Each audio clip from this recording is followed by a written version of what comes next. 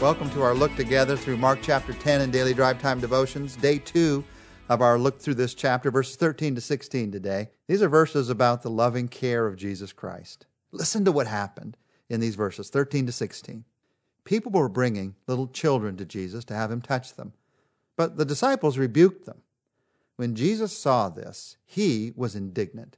He said to them, "Let the little children come to me, and do not hinder them, for the kingdom of God belongs to such as these. I tell you the truth. Anyone who will not receive the kingdom of God like a little child will never enter it." And he took the children in his arms, put his hands on them, and blessed them. You might remember last week we talked about this. Jesus welcoming the children. And last week, as he brought a child in the midst of the disciples and held that child, he said, you need to welcome this child. And here he teaches us through a child that you and I need to depend on God like a child. It's both. It's both. I need, as a follower of Jesus Christ, to know how to welcome a child. But if I'm going to do that, I need to know how to depend on God like a child. Now, at the beginning of these verses, the disciples don't see God's priorities. They don't see Jesus' priorities. And so they're trying to get the children away. They want to shoo them away. They see these children as interruptions in the life of a too busy man. They assumed that Jesus just didn't have time for children. They were wrong. Now, these disciples, they weren't evil men. They didn't have evil intent here. They were just trying to do the right thing and protect Jesus from something that he didn't have time to get involved in. And that makes me ask myself the question, that challenges me to ask myself the question, what am I assuming that God doesn't have the time to get involved in?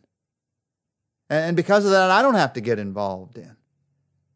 These verses teach us that God has the time, Jesus has the time to get involved in the little things of life that other people might ignore. He has the time to get involved. And so he gets involved with these children. We'll talk about what he did for them in just a moment. But before that, notice that he uses this as an opportunity to teach his disciples. Jesus sees their actions as another opportunity to call this class into session.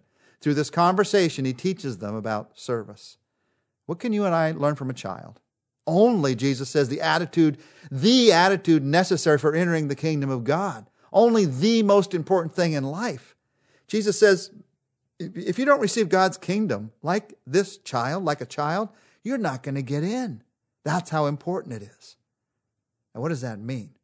To receive God's kingdom, God's plan, God's rulership, to receive his kingdom like a child. What does that mean? It may mean a lot of things, but I want to focus on 3 of them. A child receives in trust, a child receives in dependence, and a child receives in humility. First, a child receives in trust. When you tell a child, I'm going to do this for you, they believe that you're going to do that for them. They trust, unless someone's taught them not to trust. That's a terrible thing when that happens to a child. They trust. And Jesus says, I want you to have a childlike trust in God. That when he says he'll do something, he will do it. In fact, you might even from time to time pray a prayer like this, Lord, help me not to overthink my faith in you. Help me to focus with wonderful abandon on the truth that you love me and to put faith in you as a little child. Faith that I can absolutely trust you. There's this trust that comes from being a child. A child also receives, and we talked about this last week, in a spirit of dependence. A child has to depend on an adult for the food that they have, the clothes that they wear, the house that they live in. Children depend on adults for the things that they have in some way or another. And you and I depend on God in more ways than we could possibly imagine. Oh, I may think I earned it. I may think I put the clothes on my back, but who gave me the strength and the energy to earn it in order that the clothes can be on my back? God's the one who created me. He's the one who made me. And the more I depend on myself, the less I depend on God, the less I'm like a child, able to receive God's kingdom, God's plan for my life. There's something very refreshing about realizing that, yes, God allows me to be involved in what I do for him. But everything that I do, I'm doing it with a spirit of depending on him. Jesus taught it this way. I'm the vine, you're the branch. You've got to stay attached to me every single moment in order for the fruit to be born in your life. A child receives in dependence. They receive in trust, but they also receive in humility. The children aren't all about place and pride and prestige and position and titles. Like, well, if you're going to give me something, you got to say my right title. You got to fill out the right form. You got to honor me above the other person. Now, children do sometimes compete with each other. There's no doubt about that. They're not always humble. But there is something about the humility of a child that realizes this has been given to me, not because I deserve it, but because somebody loves me. That's the humility that I want to live with in my life. That's the kind of humility that enjoys God's kingdom in your life. That God gives to us not because we deserve. How could we deserve God's kingdom? How could we deserve God's love? God gives to us because He loves us. And that's the humility that you walk with in life. Receive the kingdom, Jesus said, like a child. And then I want you to notice what Jesus does.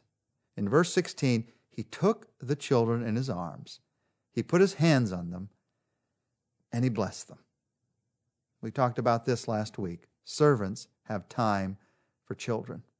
Servants have time for, here's who servants have time for people who don't have any power to help you with your agenda in life. Oh, it's very easy for us to make time for people that we think can further our agenda.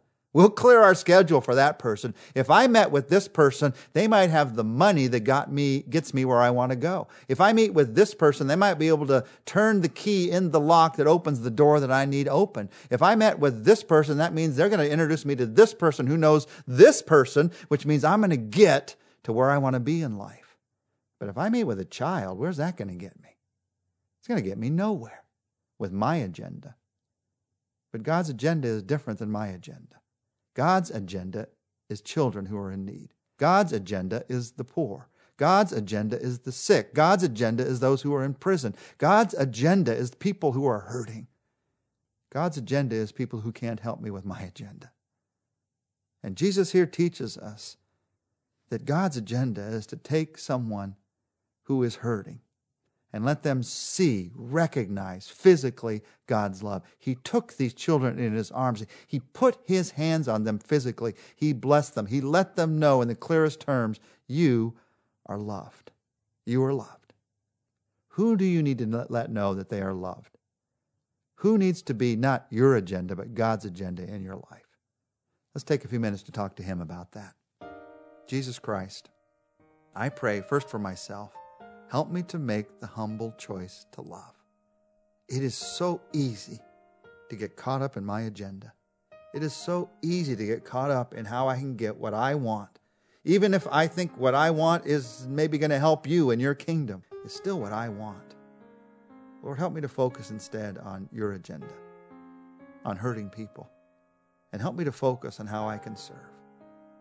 God, today, help me to see in one practical, real way somebody in my life who everybody else is ignoring because they're not going to help with their agenda. But you love them and you want to meet their need. Help me to see that person. And when I see that person, help me to not only pray for them in my mind, help me to do what Jesus did, to in some way reach out to them and touch them. Just like He took these children in His arms, help me to touch that person in some way to let them know that they are loved by you. God, give me that opportunity, those eyes today, that opportunity today, and then let me to have the faith to follow you in that, Jesus, to be like you in that. I pray for this faith. I ask for it in Jesus' name. Amen. Be sure to join us tomorrow. We're going to enjoy together Jesus' meeting with a hotshot entrepreneur in verses 17 to 27.